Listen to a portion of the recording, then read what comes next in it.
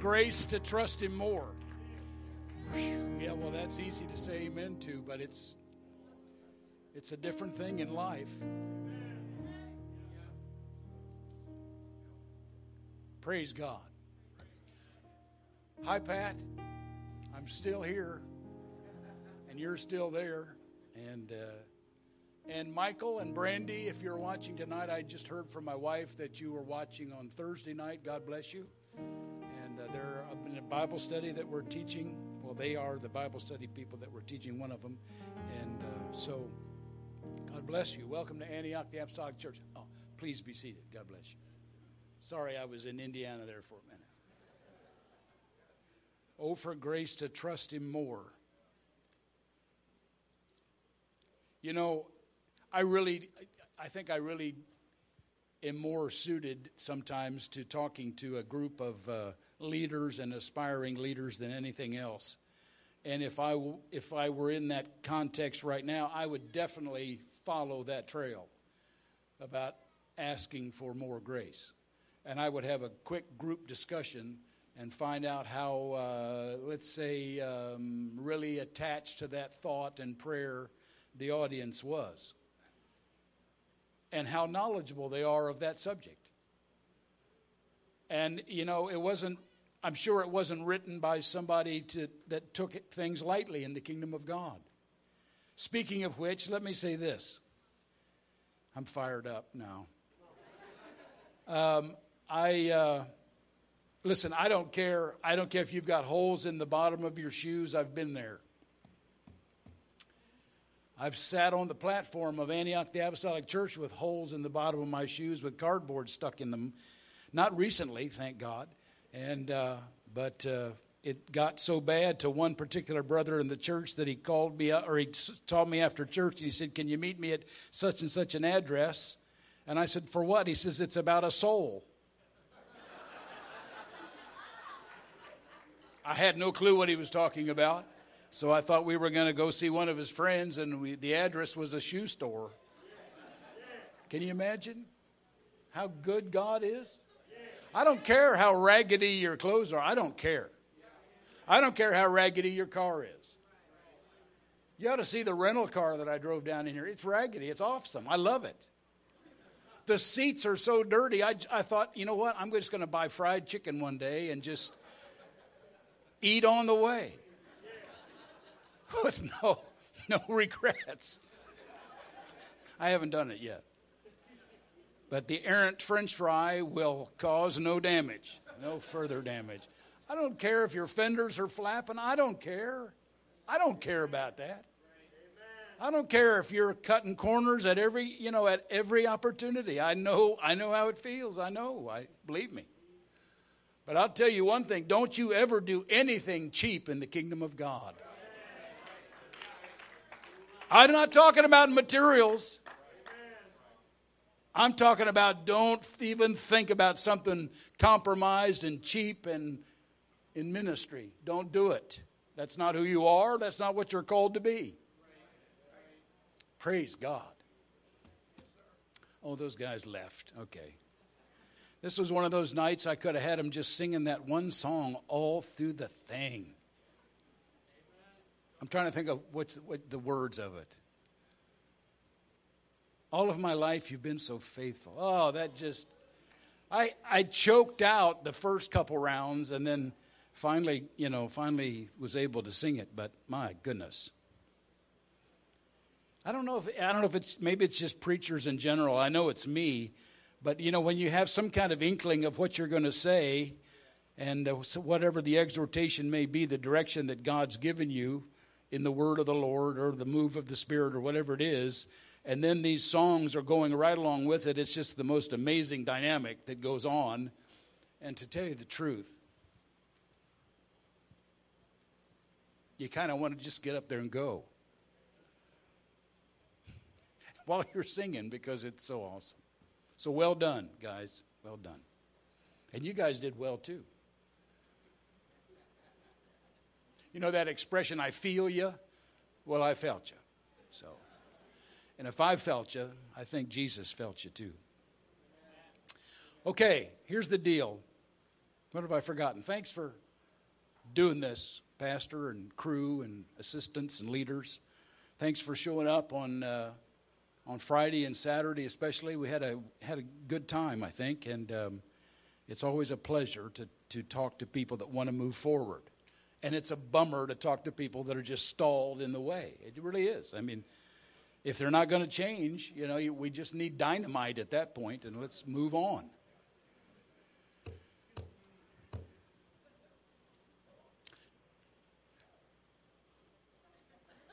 Is that little thing, the little stand isn't here, is it? Well, bring it. Yeah, I'm going to go down here. This is more like teaching anyway, so I want to get close. Thank you, sir.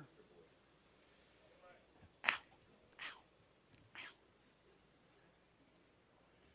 Thank you.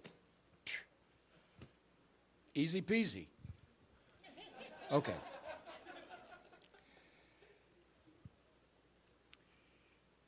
This subject started out for me as a summary of what I thought were the ingredients, the necessary ingredients of what I called the Jerusalem revival. For me, as you know, the Jerusalem revival begins in Acts chapter 2 by effectively chapter 6, and you can throw 7 in, but it's just Stephen preaching.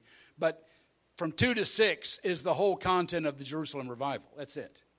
So we always, shout about our roots and, back into the book of Acts church and all that. Well, it starts in Jerusalem, and like I said, in just a few chapters, everything shifts. And it shifts because of persecution. It shifts because of the movement of the church members, etc., and the focus on the expansion of the church as well.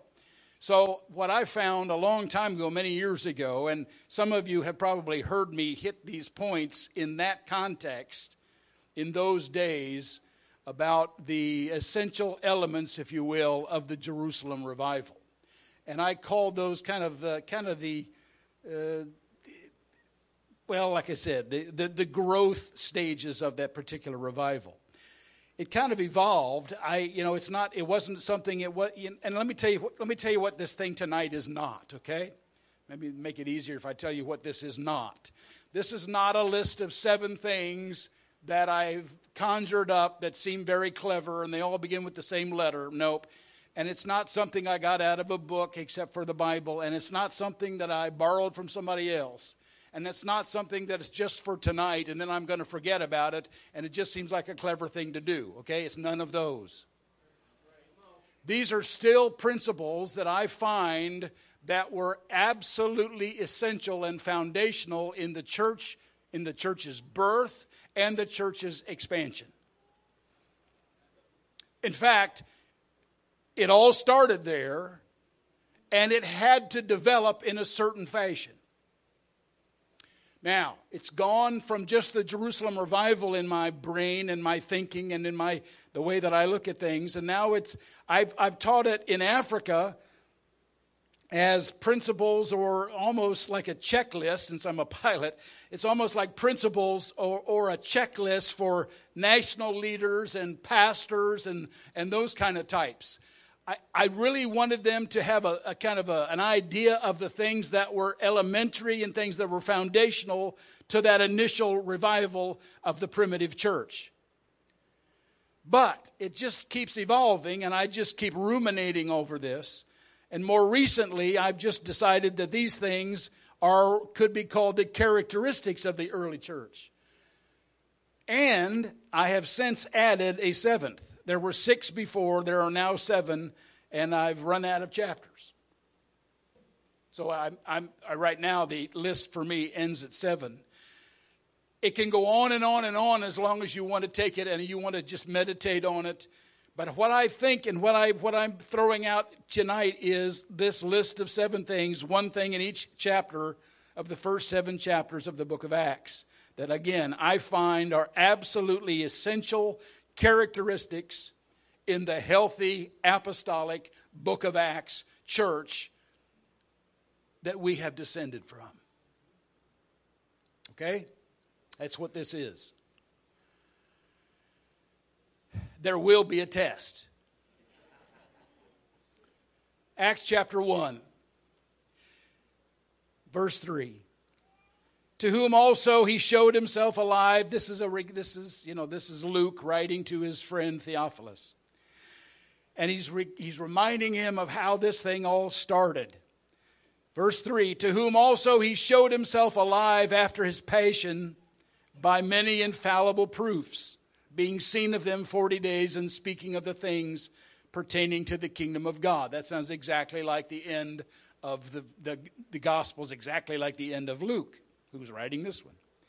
And being assembled together, verse 4, with them, commanded them that they should not depart from Jerusalem. And then red letters, if you've got a red letter Bible. But wait for the promise of the Father, which saith he, you have heard of me. Still like the end of the Gospels. For John truly baptized with water, but you shall be baptized with the Holy Ghost not many days hence. Now listen to their response to this wonderful announcement. When they therefore were come together, they asked of him, saying, Lord, will you at this time then restore again the kingdom to Israel? Now, what are they really asking, people? What are they really asking? I know this is church, but you can still shout it out if you feel so inclined. What are they really asking about? They're asking about a kingdom that Jesus is not talking about at all. They're looking for the restoration of the powerful presence and historical importance and the kingdom of David restored and all this. They're looking for Israel to be great again. They're looking for an overthrow of the oppression that's from the Roman government and from the Jewish corrupt leadership. They're looking for something like that. Not only are they looking for that, they're also still pensively considering their places in the hierarchy of this kingdom that Jesus is going to create. That's how distorted their view was, even as late as Luke's rendition here in Acts chapter 1. I mean, the bottom line is that in Matthew, Mark, Luke, and John, they never really got it. They had sprinklings of inspiration, and they had moments of revelation. And then they had huge lapses of understanding of what really was going on. And so that's still represented here in Acts chapter 1. So, John truly baptized with water, but you're going to be baptized with the Holy Ghost not many days. Well, so is this now you're going to restore the kingdom? Finally now, and you're the risen Christ, and it's all ready, and we went through the tomb thing and the empty tomb and 40 days, and he says unto them in verse 7, it is not for you to know the times or the seasons. Now, correct me if I'm wrong, you theologians. But what he's saying is, listen, guys, there's some things you simply do not need to know. There's stuff you don't need to know. Let me put it this way. There's stuff that doesn't even need to be preached. Woo! Put that in your pipe and smoke it. There's stuff that doesn't need to be preached. I don't know how some of these guys can even live. You know, predicting this and prophesying this and predicting this. And then with no accountability, looking in the rearview mirror. Wrong.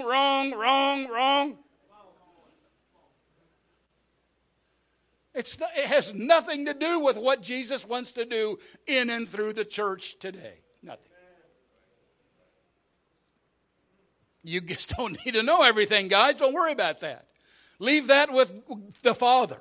It's not for you to know the times or the seasons. Listen, which the Father hath put in his own power. That's not dunamis, that's exousia. You know the dunamis exousia thing, okay? There's some power that's translated exousia, which means authority. And there's some powers that are from dunamis, which means power. This is authority. This has nothing to do with your authority. This has nothing to do with your authority. You have no authority over this. You have no authority over the times or the seasons that he's chosen to do these things. You have no authority over these things. You don't command God how to run his kingdom. You don't do it. It doesn't work because he lives in the office which on the door says God. This is his kingdom. Now, where you have authority is in following His will as He pursues and His own will and carries out the building of His kingdom. That's where you fit in. And therefore, so the Father has put this in His own authority. Not the times and the seasons are not for us. But you shall receive dunamis. You're going to receive the power of God to do what? To carry it out. You'll receive power after the Holy Ghost has come upon you, and you'll be witnesses unto me in Jerusalem, Judea, Samaria, and the uttermost parts of the earth. Right.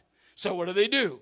Well, they mess up again because as he's speaking this, there he goes. And what do? Whoa, look at that, And, what do we do now?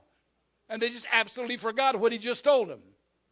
So angels have to come and say, why are you standing here staring up into the sky? Go to Jerusalem and wait, like he said, for the promise of the Father. So they go. Number one stage, number one characteristic, number one principle that the early church had to get engaged in, and that is separation. Separation. They had to come out from everybody else, and they had to be willing to be different. Separation. In the leadership discussion over the weekend, we talked about positioning oneself for usefulness. That's it. Separation. I'm separating myself from my life, and I'm giving myself to the will of God, however He wants to use it. I'm going to do like He says. I don't have to know the end from the beginning. He takes care of that. But I have to know that He's calling me out. He's calling me out. I'm going to be separated for His purpose. Where it leads, that's the journey. I love calling it the journey. That's my latest thing. It's calling it the journey because it's a journey. It's an adventure. Join the Navy and see the world. Well, that's nothing compared to being in the kingdom of God.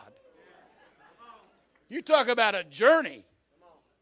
He'll send you places. Praise God. Praise God. Hallelujah. Have you ever been to Dibaya Lubwe? I have. Woo! I've been to Louisa. Sounds like a woman's name, Louisa, but it's not. Praise God. Man, just separation. I'm going to put stuff down, and I'm going to step out. I'm going to leave some stuff behind, realizing that if this is going to be real for me, I've got to be separate from that. I've got to trust Him. I've got to trust Him for more grace. Whatever that entails. Chapter number 2. Day of Pentecost comes. They're in an upper room. They're praying. They're starting to get it into gear now. They're praying. They're praying for this promise of the Father that Jesus reminded them of. They're praying about it. Suddenly one day, boom, it comes. There it is. Bang. They're having such a time in this upper room praying and speaking in other tongues, unknown tongues, known tongues. 17 different languages are pouring out of these Galilean folks. Nobody down below that can hear this ruckus can make any sense of it. What is this? Are these people just crazy? Somebody says, well, they must be drunk. And Peter stands up with the 11. 2:14. But Peter standing up with the 11. I don't think I ever even noticed that till tonight. I know Peter stood up, but he stood up with the 11. It's like all of a sudden 12 guys stand up. I don't know if they were sitting down praying. I don't know if they were kneeling on the floor. I don't know what they were doing. But suddenly when this guy says, well, these men must be drunk, 12 guys stand up. Whew. Man, I would have been on my feet if I were you. This front row stuff. These guys are drunk. Up, 12 guys. Boom. 12 guys. And Peter standing up with the 11. Boom. And then Peter starts talking. And on one hand you say, well, that makes sense because he's always the big mouth anyway. True enough. And he's still going to be a big mouth. But now it's going to be moved by God. It's good. And of all things, picture this. And the 12 guys, whoa, we're not drunk. And Peter said, these are not drunk as you suppose. But this is that Come on, Peter. Which was spoken by the prophet. Who? Who? That little bitty scroll that we heard 14 years ago in the synagogue? And he quotes Joel from out of the blue. Why? Because he's full of the Holy Ghost. For a moment, the first moment in his life, he gets some kind of inkling about who he really is. Oh. You don't know what you really are or who you really are until God starts using you the way he wants to use you. Because you have what? Separated yourself. You've made yourself ready.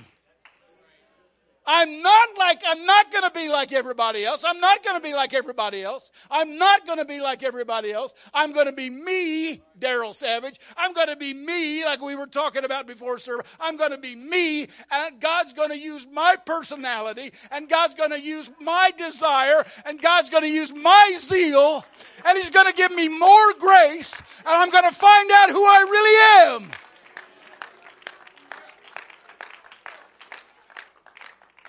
You ever heard these dumb, sports guys talk? I mean, not just the announcers are really dumb, but the players are even dumber. And the broadcast, the interviewer always has to put words in their mouth. How does it feel to know that the coach is feeling so nice and talking to you in the locker room and meeting on you with every Wednesday? How does it feel? And, how does that make you feel warm? And the guy says, it makes me feel really warm, and I'm glad that the coach is, What is this? Drivel. And then some of these guys they're so, I'm giving 100% and I'm doing all this stuff, And then you hear the veteran commentator say, that's nice for him to brag about that. But the real guys that have been there and done it, they don't want to hear you before the stuff. They want you to do your stuff. And what do they say? Let your play speak for you. Well, I'm going to juke and jive, and I'm going to do, and then, pow. You don't know who you are until you get out there. But here's the thing. This is the army of the living God. This is the movement. This is the movement that from the beginning of time, God has looked for. The outpouring of the Holy Ghost, that's a big deal on God's chronometer, that's a big deal. Hundreds and hundreds and hundreds and hundreds and hundreds of years go by. They've had 400 silent years. Still John the Baptist shows up, and then 3 years of him and 3 years of Jesus, and it's been thousands of years of just people not getting it. And now he pours out his Spirit on people. So we're getting to number 2 here in Acts number 2. Revelation. I mean, suddenly they had a revelation that the time is now. When's the revival begin? Now. What time is now? What are we doing? What's the church doing? Now. What's the church? The church is doing revival now. The church is in revival now. Here's the thing. We're not waiting for anything. You're not waiting for some season to come. God's waiting on our season to come. When we show up, it's the revelation. They needed a revelation. Acts chapter 3. Things take a turn in Acts 3 because at the end of chapter 2, it says, without any kind of distinction of who's involved, it says that signs and wonders were done by the hands of the apostles, but it doesn't say what and it doesn't say who. But in Acts chapter 3, everything comes to a grinding stop on one man. Peter and John at the beginning of the chapter go into the temple to pray, go into Solomon's porch to pray with the other disciples and the other Christians. And suddenly they're passing the same guy that they passed him 100 times. The Bible says he was laid at the gate called Beautiful every day. They've gone by this guy hundreds of times. Pre-salvation, post-salvation, they see him at the same gate every single day. But one day they stop. One day God stops Peter and John in their tracks because the Holy Ghost says, stop. Stop and look at this guy the way you're supposed to look at this guy. So they stop. And he puts up his hand to receive the coin because they stopped and they're looking at him. And obviously they're going to give him something. Silver and gold I don't have. But here it comes. He feels that same day of Pentecost thing. Woo. But such as I have. Oh, yeah. And John's going, go, man. Yeah, such as I have. John says, let me take over. Now, this is mine. Peter said, this is mine. Such as I have, boom, give I thee. In the name of Jesus Christ of Nazareth. Rise up and walk. You talk about boldness. Come on, Benny Hinn. Come on, you can do better than that, man. You don't see him just reaching down and, lame man, pick him up, rise up and walk, and then he just do. It's like some kind of weird, protracted, staged, dramatic theme that, blah, blah, blah. Not Simon Peter. Boom, in the name of Jesus Christ. So the third thing in Acts chapter 3 is what? Participation. Personal participation in what God is doing right now. Right now. Okay, so here's what I'm saying. I'm calling these 7 things, these are principles. These are principles that are necessary for the church to be apostolic like we claim to be. And the third one is personal participation in the work of spiritual ministry. Who does it? This is time for group discussion again. Who does it? It's for whom? Every single member of the body of Christ. Because effectively, if you're saying, well, that's not in me, then what you're saying is the Holy Ghost is not in me. Where do we get compassion? Where do we get vision? Where do we get understanding? Where do we get a feeling of love and charity and service? Where do we get that? It's His Spirit. And He's baptized every one of us with that Spirit. Participation. Things go really well for a while, like just minutes. Because in just a little while, maybe hours, maybe in a little while, all of a sudden, there's people that have seen this tremendous miracle, and there's thousands gathering. There's thousands gathering to figure out and to ask what's going on and how is it happening.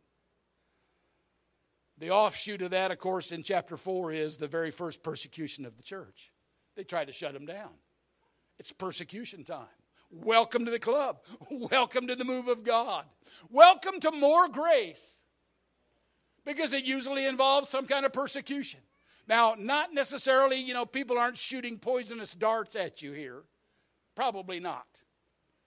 I know that there's some other weird things going on in America that I can't understand, except it's pure evil. I get that. But there's not some kind of direct persecution by some kind of bunch of people against the people of the living God. Not open. This isn't China yet. But modern 21st century American persecution is alive and well. It just takes a different form. Anything that holds you back, anything that makes you feel funny in doing anything in ministry, any kind of inside or outside spirit that wars against you and somehow persuades you not to be who God wants you to be, that's persecution. It's stopping the move of God in you. And when it stops the move of God in you, it stops the move of God in the body of Christ.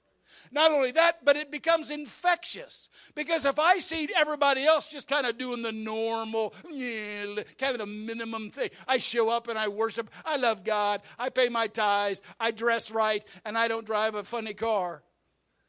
And I'm okay. And obviously God is blessing me, so I'm all right. So then I come in, and I come in under that vision, and that's the majority of the church. So guess what? That's my standard as well.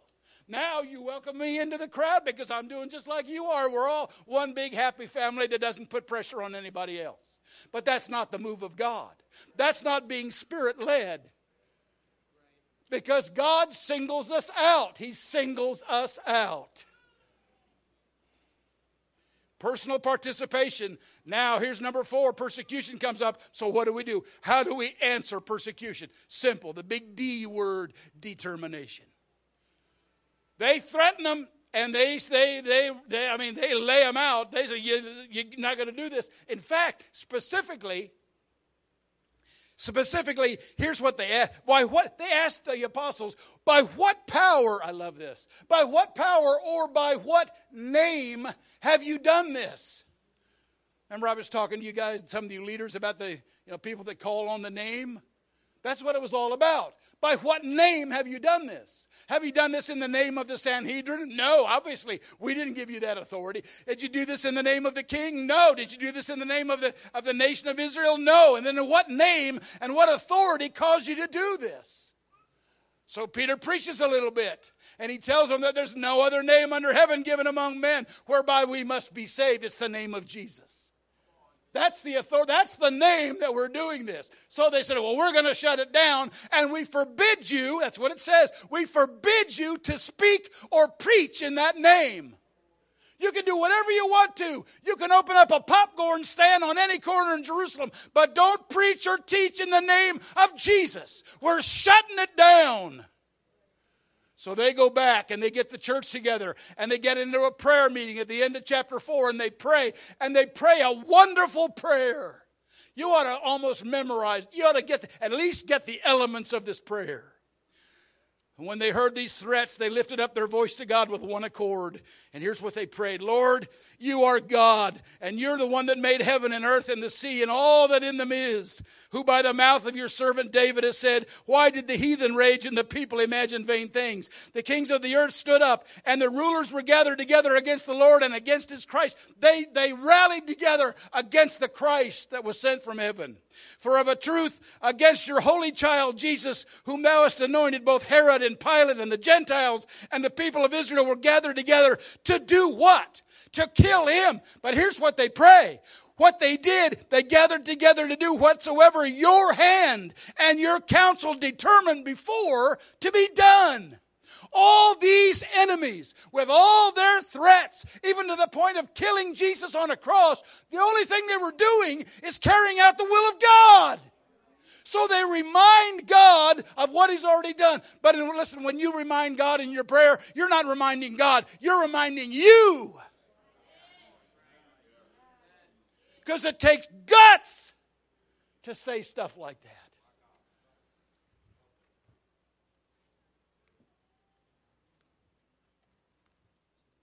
More grace, more grace. It's not pixie dust from heaven. More grace means an open door for you. And then and then you get to look through the door and it's not so great on the other side. And God says, go. That's more grace. Should I go? Yes. Are you sure? Yes. Because, how do you know? Because God opened the door and God said go. But I don't know. I've never been there before. It's okay. It's called grace. He gives you what you need, so go. And then when you go and everything assails your entrance, everything comes against you in entering that new door and that new stage and that new calling and that new ministry of you. When everything comes against you, what do? You take it back to God and you remind him that he sent you. But you're not reminding him. You're reminding yourself that he sent you. And it takes guts.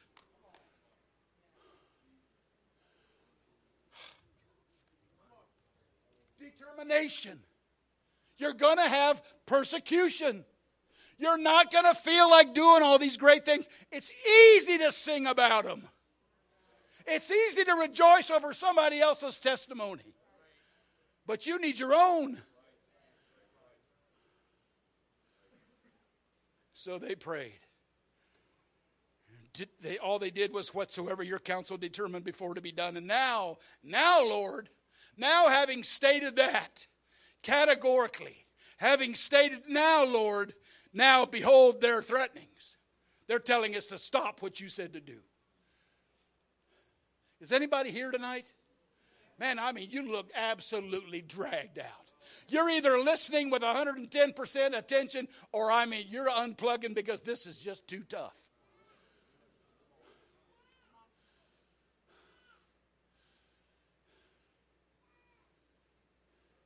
Now, Lord, look at the threatenings. Now, Lord, we're bringing the persecution and laying it at your office door, God. And what do we specifically pray for? Be careful as you read this. Be careful. Don't get it wrong. Get it right. Get it right. And now, Lord, behold their threatenings. And grant us what? Grant to your servants that with what? With all boldness they may speak your word. And then they add the boldness for them comes by God stretching forth his hand and doing things. They are not asking him to just do things and wow all the people. They're asking them, God, to give them boldness by continuing to stretch forth his hand and do whatever miraculous thing he chooses. Whatever miraculous thing he chooses. Whatever miraculous thing he chooses. Or what he chooses not to do. He doesn't have to answer your prayer for the miraculous. He doesn't have to do that. You can command this leg to be made whole all you want to, but if it's out of the will of God, it's not going to happen. It's not going to happen. But if you ask anything according to his will, it's going to happen. So why don't we do what? Let's find out what the will of God is. How do you do that? You participate. Like in Acts 3. You participate in Acts 3, and then guess what? He brings you into Acts 4. And now you got to live up to the task with determination. Because somebody's going to stop you. And it may not be anybody else but you. So they have this great prayer meeting. The house is shaken. Awesome. It's a tremendous thing. And there they go out and boom, they crush it in Jerusalem. Thousands come in. Thousands come in. And then we get to chapter number 5. Whew. And you talk about stuff coming to a grinding halt. It comes to a screeching halt in Jerusalem. Yes. Who did that? I thought I heard some. It was a baby? That's like the dog. I said screeching halt, and the baby goes, Arr! I love preaching here. Because there's always somebody. Anyway. It comes to a, are you ready? It comes to a screeching halt. Screeching, dead stop. Funny, because at the end of chapter 4, things are just cooking with oil. It's going great. It was going great.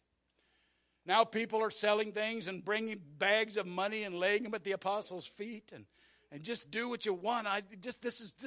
Who cares? We're just ready. And then 5. But there's this guy named Ananias. You know the story if you've been in your Bible very much. Ananias and his wife Sapphira.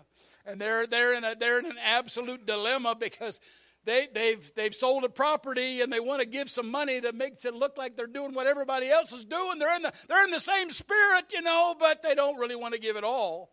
So why not just tell the pastor? Why don't they just tell Simon Peter, hey, I sold this thing and I don't want to give it all, but I want to give you this. And Simon Peter would have said, bring it. Bring it. And he would have had you testify after the other guy who gave it all. It would have been awesome. But no way. He's got to fit in by some other standard.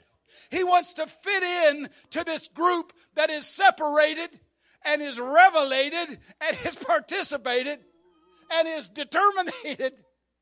I know I'm making him up. He wants to participate without paying the price. So he's going to keep this, and he's going to do it by a ruse, and nobody will ever know. Yeah, right. You forgot about the office with the thing that says God on it. Who's in direct communicado with Simon Peter. So he brings it. Here it is. Immediately Peter said, what in the world are you doing? How in the world did you determine to lie to the Holy Ghost? I can just imagine Ananias. Can you? Oh, man. One of the worst feelings of my entire life. This is going to sound funny and crazy. And don't get spooked out. I woke up from a dream. In the dream, I hear me, okay, closely. It didn't happen in the dream, but I feel bad telling this. Maybe I shouldn't tell it. I didn't do it in the dream, but I suddenly had become an adulterer. It's happened. I've had one dream like that. There was no woman involved or anything. I mean, it's just, all of a sudden in my dream, I'm an adulterer.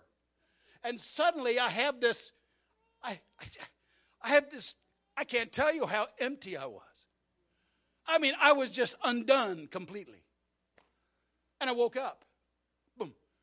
And I'm thinking, wait. I'm in bed. I got Pat right next to me. I'm still me. I'm clean. Oh, God have mercy. That was the purpose of the dream, I guess. I mean, I wasn't having any, anyway, never mind. I was good. But boy, the feeling. Ananias didn't have that luxury. All he knew was, I'm stripped, man. So he dies. God kills him on the spot. His wife comes in later. Poor gal. She's just trying to do what her husband tells her. Be the obedient Jewish woman of Jerusalem. And now when you get there, make sure you tell, So did you sell it for? Yes, that's what we did. Boom, she's dead. The Bible says in Acts chapter 5 and verse 11, great fear comes upon all the church, upon as many as heard these things. So what's this one, Grosbach? What's number 5? Number 5 is illumination. There was an illuminating spirit and light that was shown on the body of Christ to let them know as a body that you could have revival or you could allow hypocrisy, but you can't do them both. You can't do it. The Spirit of God will illuminate the body of Christ. Why not? Why not? We're separated unto Him. Such were some of you, Paul wrote. But now you're justified and holified or sanctified and every other kind of fried. God doesn't want us to run some kind of a sinking ship with leaks all around. We can't be cheap about spiritual ministry. We can't act like we're doing something spiritual when we're full of the devil or full of self. We can't do that. It doesn't work. You can imitate it, and I guess, I don't know. I can't, I was going to say thankfully, but it's not thankfully. It's not thankful. We shouldn't be thankful for the fact that we can get away with what Ananias and Sapphira got away with. Of course, we're not getting away with it. And in fact, it has almost a worse effect because it becomes infectious. And people compromise all over the place. Whew. Fear comes on all the church.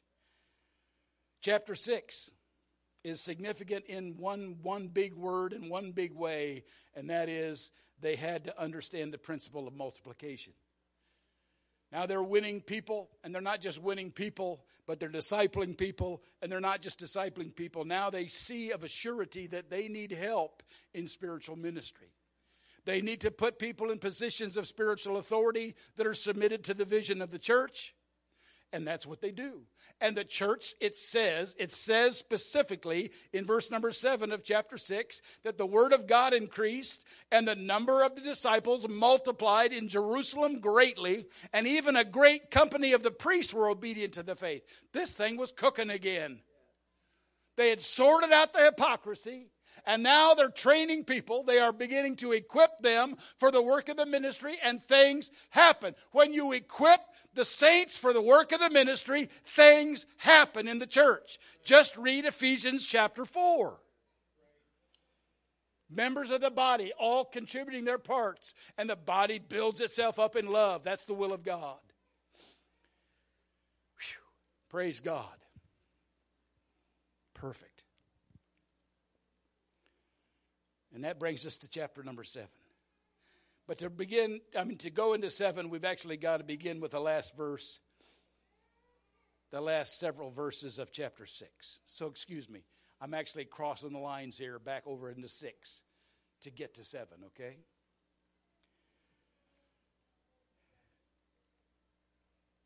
Verse 6 and verse 11. They suborned men. These are the bad guys. These are the Jewish elders that don't like the church. They suborned men, which said, we have heard him, that's Stephen, who was one of the ones that's been multiplied, and he's become a deacon. He was appointed as a deacon in the church. We've heard him speak blasphemous words against Moses and against God. Absolutely false. Absolute rubbish. Absolute, total, unadulterated rubbish. He's spoken against Moses and against God. And of course that stirs up the people. And the elders and the scribes, and they came upon him and they caught him and they brought him to the council. And they set up false witnesses which said, this man ceases not to speak. All he talks about is blasphemous words. That's how bad it can get. My wife can tell you stories of, of one nation that we were intimately involved in. And one guy led this rebellious bunch out and he turned me from, in his mind and in his speech, he turned from me being, the leader and the guy sent and helping us and developing new leaders. He turned me into an absolute devil. My wife can tell you about meetings. She sat in there and she had to go outside and so she couldn't hear it because she was just weeping to hear this stuff. And I was just sitting there letting this guy just pour out his poison. People can turn. People can turn in an instant if they're not given to God every single day. They're tempted by all kinds of evil. So they stirred up the council against Stephen. And they said, this man doesn't even cease speaking blasphemous words against this place, this temple, and against the law. Because we've heard him say that Jesus of Nazareth shall destroy this temple. Pulling something out of context and he shall change the customs which Moses delivered us. And all that sat in the council looked steadfastly on him. And what does it say in the last verse of 6? They looked steadfastly on Stephen, and they saw his face as if it had been the face of an angel. Wow. They poured it out on this guy. He hasn't said a thing up till now. Stephen hasn't said a thing. They've just poured it out on him in heaps.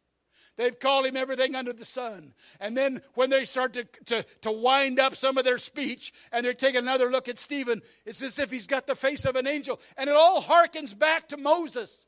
It's like Moses coming down off of Sinai with his face shining like the face of an angel.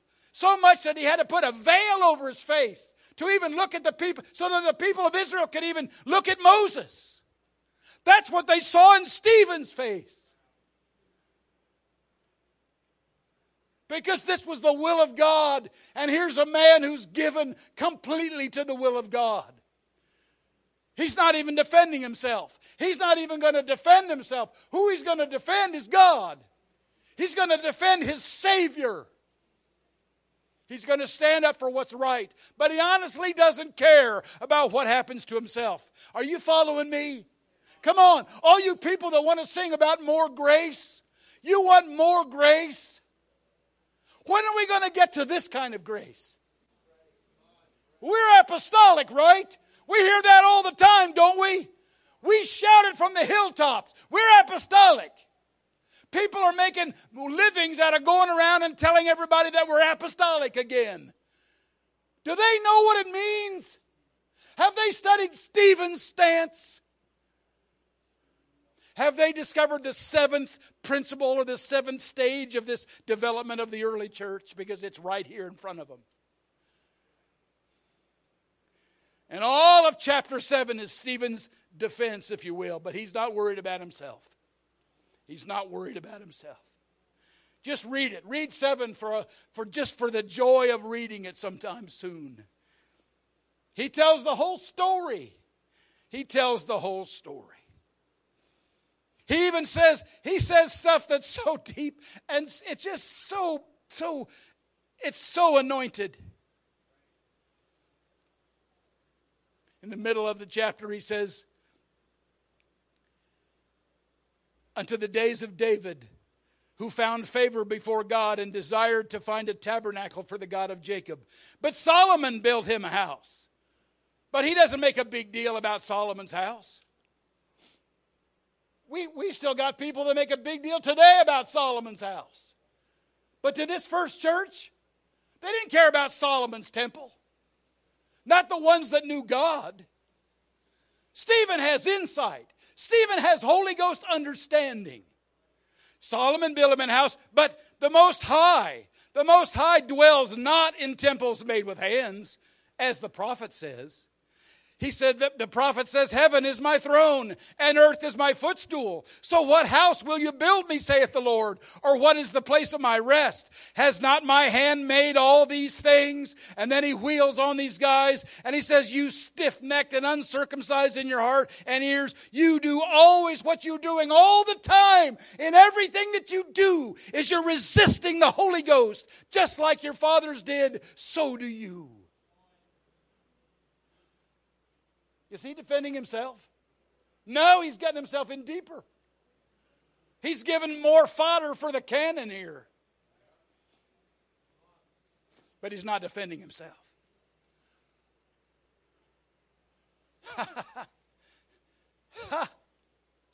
Do you know what? Read your history. Read your history of these apostolic fathers. And you'll find that one of their great desires, one of their greatest desires, was to die like Jesus.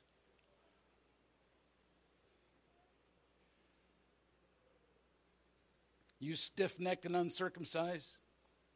You're always resisting the Holy Ghost as your fathers did, so do you. Which of the prophets have not your fathers persecuted? And they've slain them which showed before the coming of the just one, of whom you have been now the betrayers and murderers, who have received the law by the dispensation of angels, but you haven't kept it. And when they heard these things, they were cut to their very heart, and they gnashed on him with their teeth. But he, being full of the Holy Ghost, looked up steadfastly into heaven. I taught about godliness the other day, remember? And I said one of my favorite descriptions of godliness in that list in 2 Peter chapter 1 is the posture. It's the spiritual posture of always looking upward. I can see Stephen in front of this council just looking upward. He looks upward. He's probably in some room with this council, but he looks up at the ceiling or the roof of this thing, but he sees beyond the roof of this building they're in. He looked steadfastly into heaven and he saw the glory of God. In one of the last songs before the one about the grace, we were singing about the glory of God. The glory of God. Glory to God. We sing it all the time. We say it in prayer all the time. Glory to God. But how does he really get glory? How does he really get glory from his church? It's got to be a church that's surrendered and submitted to him 100%. People doing the will of God above every other thing in life. I don't care about your ragged shoes, suits, cars, or the place that you live. I don't care. I don't care. I've been there. I know what it means. I know what it means to walk to church. I know what it means to walk to church with your son. I know what it means to walk to Bible studies. More than one in a night because we didn't have a car and we walked to Bible studies. Why? Because we love God and we love the kingdom of God. No wonder I had holes in my shoes. Who cares? Who cares about your shoes? Who cares about your house and your cars and your luxury and all this stuff that we've got? Who cares? I don't care what you've got, but don't be cheap in spiritual ministry.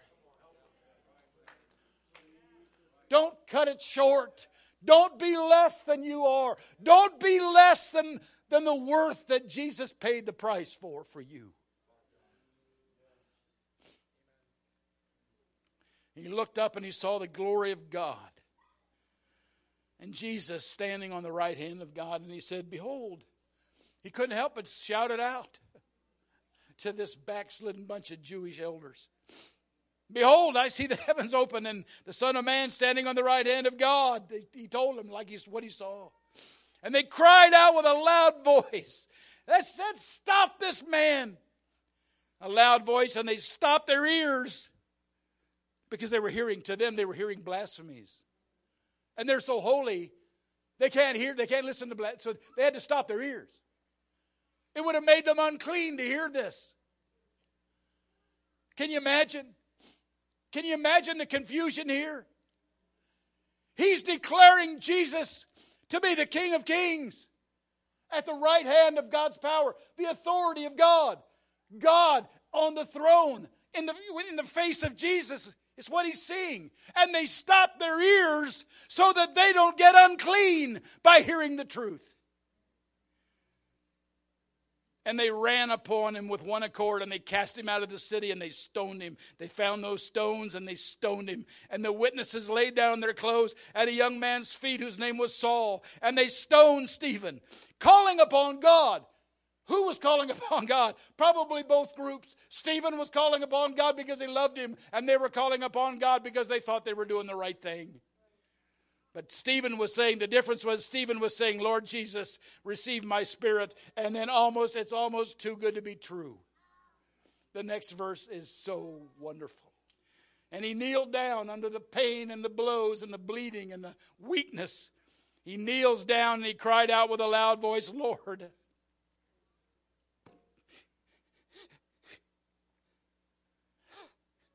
All of a sudden, he's the Christ. He's like the Christ on the cross. He entered this place. Oh, for grace to trust him more. How are you going to enter into that grace? And he knelt down and he prayed, Lord, lay not this sin to their charge.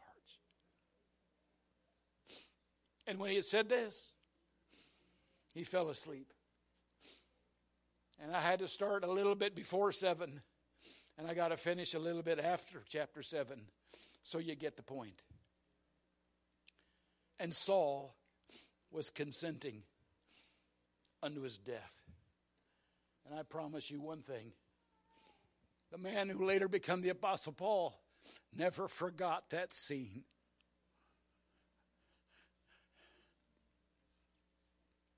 He never forgot Stephen having the face like the face of an angel. And they kept stoning him. Saul wasn't stoning him. He was holding the coats. He was being the good junior guy. He was still in the apprentice stage maybe. But he watched it. And he must have wondered inside, how can you have a face of an angel? How can you pray like that? Lay not this. Everybody else that we've ever stoned has cursed us to their dying breath. And this guy prays like the one from Nazareth on the cross. Lay not this sin. Don't lay this. Don't blame them for this sin, God, because they don't know what they're doing. Okay, Grosbach, you've been on and on about 7. So what's the other one? What's the 7th one? It's humiliation. It's humiliation.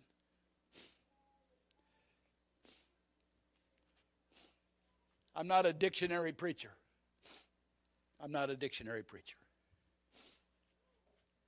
But I got to bring the dictionary in on this one because humiliation and humility are two different words. I know they're like this. I know they're like twin brothers, but they're different. Humility can happen personally, and it needs to happen personally. And you'll never know what I mean about humiliation in chapter number 7 unless you begin to delve into real personal humility. You can practice humility. You can learn humility. You can learn life lessons and gain humility. God will give you chances. There's no question about this. I'm telling you the truth now. God will give you chances and places and times and opportunities where you can show humility. And what you do is up to you. And 9 times out of 10, people choose the other way. They choose pride. They choose self-esteem or self-merit or self-dignity or self-worth over humility, and especially the humility that's required in the kingdom of God. But God will give you times and opportunities to demonstrate that you're learning personal humility. The Bible tells us that we ought to esteem others better than ourselves.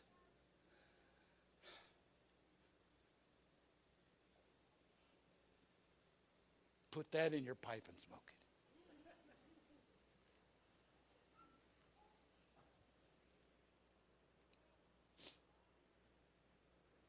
I don't know.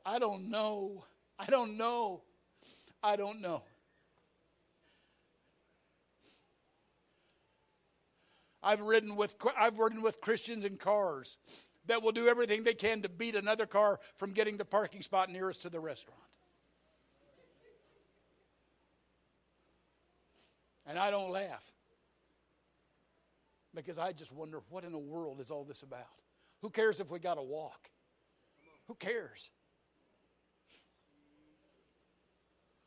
I know Christians that just ignore the hurt in somebody else because they might have to do something that they don't want to do, so they don't humble themselves. I know Christians that won't repent in front of others. I know Christians that won't forgive others. They sit on their throne like God, and they judge other people, and they never get off that throne long enough to say, I'm sorry, because I'm worse than you are. Forgive me. God will give you times when you can learn humility, but it's up to you. And if you can't learn that, you'll never understand humiliation. Humiliation is different from humility because, like I said, humility can be a personal thing. It's a personal thing. It happens in here. Humiliation takes a third party. It takes somebody else perpetrating something against you. It takes an Acts 7 experience where they speak wrongfully of you, where they run you down, when they spread rumors about you. I don't do social media. I can email me if you make it simple. I can email you back. I don't text unless it's absolutely imperative. I'd rather talk to you on the phone. And I don't even get close to Facebook or, tweeting people or whatever else they do. I don't care about that stuff. I don't want to be involved. I know I'm a dinosaur. That's the way I am. I know you've got to do it. I know it's about business. I know it's about getting ahead. I don't care about that. I want to be disconnected from it. But I do know that people are just crushed all the time because people treat them wrong on a social media in a medium where they don't even know the other person on the other side. They can't even be humiliated by strangers and get over it. Let alone people that you thought were near and dear, but then let you down when push comes to shove.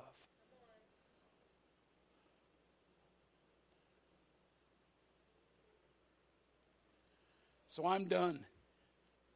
That's the way I look at the book of Acts revival, at least in Jerusalem. That's the way I see it. I think that's the way I'm always going to see it. And I think whatever I'm involved in and wherever that may be, from this day forward, I think I'm always going to ask myself if those things are still applicable in my life, if I'm still applying those very, very principles. Because if I'm not, then I'm not growing. I'm going backwards. I want to live for Him. I want to die for Him.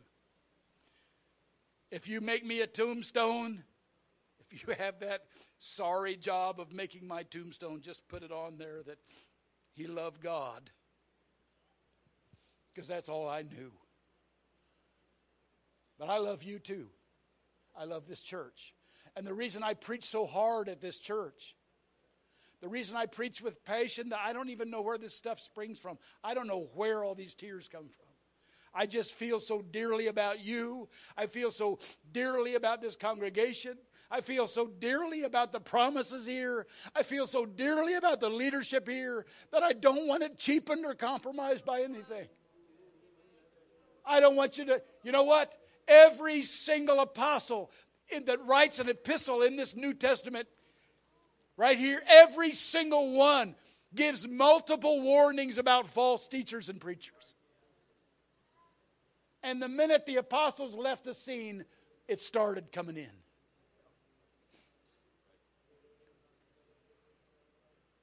There were many tear stains on some of those some of those letters that they sent out to the churches, I promise you. Because they loved those churches. Look at Paul's passionate letter that we call the book of Romans. He's trying to get to Rome. He wants to get to Rome.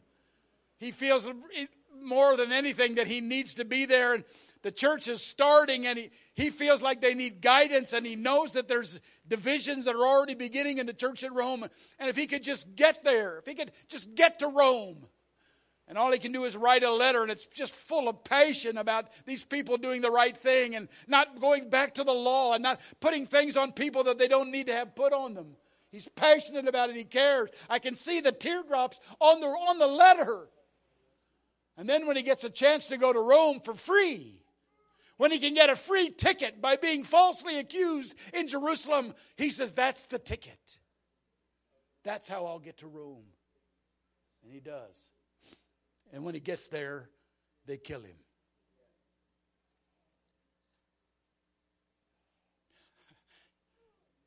Oh, for grace to trust you more.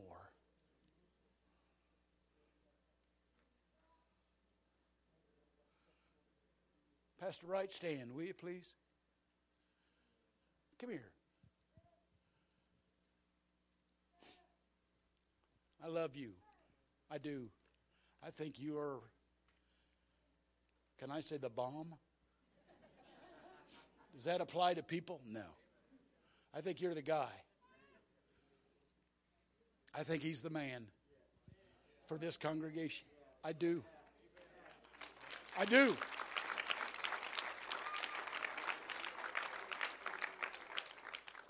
And I'll tell you something, and I don't say this all the time, but I'm telling you this in the Holy Ghost. I know this.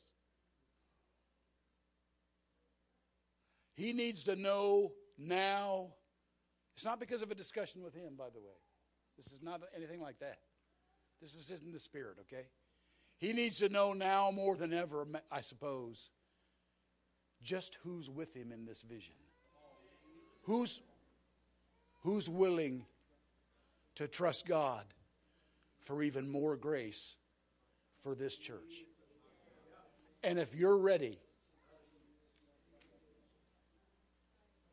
that's what I'm talking about. That's